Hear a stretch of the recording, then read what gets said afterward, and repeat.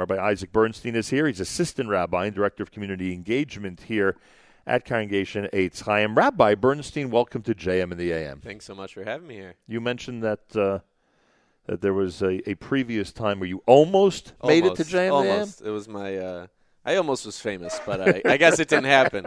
What was that all about? Had you written a book? Were you putting out a movie? What happened? I wrote an article one time when I was in YU about religious Zionism in YU and on the YU campus, and how there was sometimes an attitude of a little kanoish behavior, among those who are religious Zionists. Yeah, and, interesting. Okay. I'll proudly wear that mantle, but okay, go ahead. It was called Extremism, Letter from a Religious Zionist. That's what it was.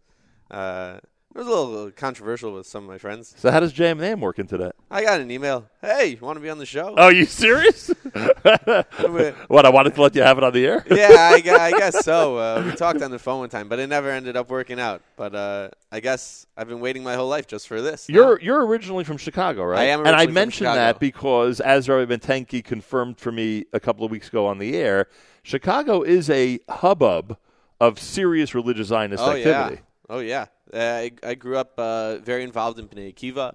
And in my school, it was always very, very present, religious Zionism and going to camp. I went to Moshevat Wildrose for my whole life. My mother was a nurse there. So growing my father was one of the founders. Okay, so. I was one of those staff brats there my whole life. Wow. So, yeah. You were a staff kid. Oh, yes, boy, the staff exactly, kid. Exactly. All these stereotypes of the staff kid are true. Now, you can confirm, huh? How did Rabbi Klibanoff find you and bring you to Congregation Eitz Chaim? It's all my wife. I may be the assistant rabbi here, but it was all my wife. What's her role? She was teaching shir in Camp Morashah. Right. And I know Rabbi Klibanoff likes to take credit, but it was really his daughter, Gila, that really gets all the credit. Gila, Rabbi Klibanoff and the Rebbitzin, they showed up to Morashah on visiting day, and they said they went for many, many years. The first time they ever heard from their daughter, "Oh, you got to meet my shir teacher." I don't think I've ever heard those words. I don't think you've ever. I don't think any parents ever heard that really going to. But it wasn't even me. It was my wife. So they met my wife. They thought she was great, and then I came along with the package. Interesting. And this has been since when? You're officially assistant rabbi since when? Since last year, August. So pre-COVID. We're in our first. Yeah. No. Since this past August. Yeah. Got it. Just a few months actually. Just about 7-8 months. So, what were your initial impressions of this community? I mean, this is not a sort of why'd you take the job a question. I'm asking as somebody who wants to be here for a while, raise a family, etc. What were your first impressions of the community? Yeah. So before this, we were living in Teaneck. We were living in the apartments in Teaneck, and beforehand we were living in Washington Heights. And so to move to, first of all, just a community with, where I wasn't living in the apartment life was just amazing. Right. But also there's something very special about living specifically in this community because, to me, everyone, regardless of where you are in life, whether you're in chinuch, whether you're an accountant, whether you're a doctor, I feel like it's very, very important for a person to take control and have some responsibility in the community and be able to play that role wherever you are, whether it's being part of the local organizations, whether it's lending a hand in the shul, whether it's... And in a lot of communities, you don't really have that choice. They're overflowing with people, and there's 6 different shuls on one block, and you're running from I daven mincha in this shul, and I daven shachris in that shul. Right. First half of shachris in that shul, the other half in the other shul. And, you're running around, and you kind of get swallowed within the crowd, lost in the crowd there.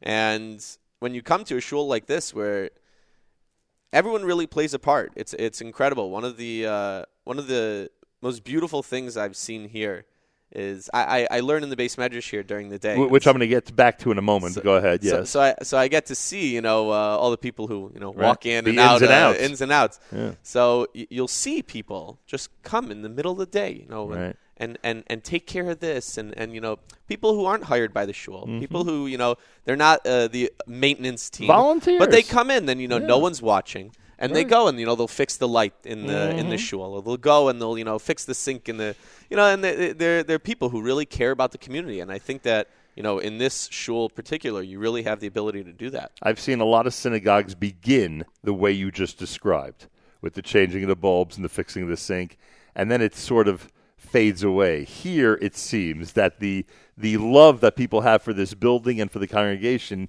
keeps them involved in even those mundane activities, and that's saying a lot for any growing synagogue. Rabbi Isaac Bernstein is with us, assistant rabbi here. Now, I just got to go back for a moment, and I don't know if Rabbi Klibanoff would agree that this is a big deal to focus on, but the fact that you are here, and it could be anybody, not necessarily you, but the fact that you are here studying Torah on a regular basis in the shul, that the shul is being used for spiritual purposes all day long, to me is very significant. That people always say, or many have said, that a shul that begins with a Shabbos minyan, they're not really a shul till they have a daily minyan. They're not really a shul till it's 3 times a day. Everyone has their standards of what a real shul is. Once you get to the point where someone is here, and the potential of chavrutot as well, right? There are people who study with, and they are here, and that sound of Torah is here in the building on a typical day. I think that's a real game changer. Now, you may not think it's as dramatic as I do, but what are your impressions?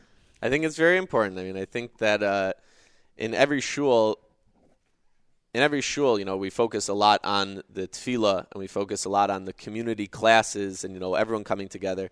But I think there's a lot of importance just in the fact of Talmud Torah and having people, learn Torah here.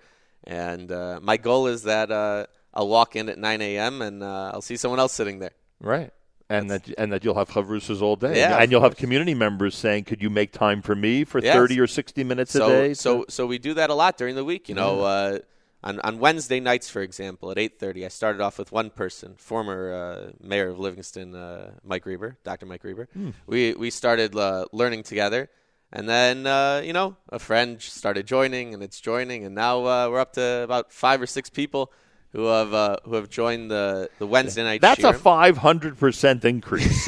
That's a very big deal as far as I'm concerned. Thank God. I think people something that's always beautiful that I've seen in the shul is that you see people are constantly wanting to grow. You see that they want it. You see that they want to be able to find those opportunities. They just need to be presented with them. And if they're presented with them in the right way, I think that they'll take advantage of it. I think it's amazing. I thank you, and continued success here at Eitz Chaim for you. Assistant Rabbi Isaac Bernstein, Assistant Rabbi since August, and this is America's one and only Jewish Moments in the Morning radio program, heard on listener-sponsored digital radio. Around the world, the web at NachumSegal.com and the Nachum Segal Network, and of course on the beloved NSN app.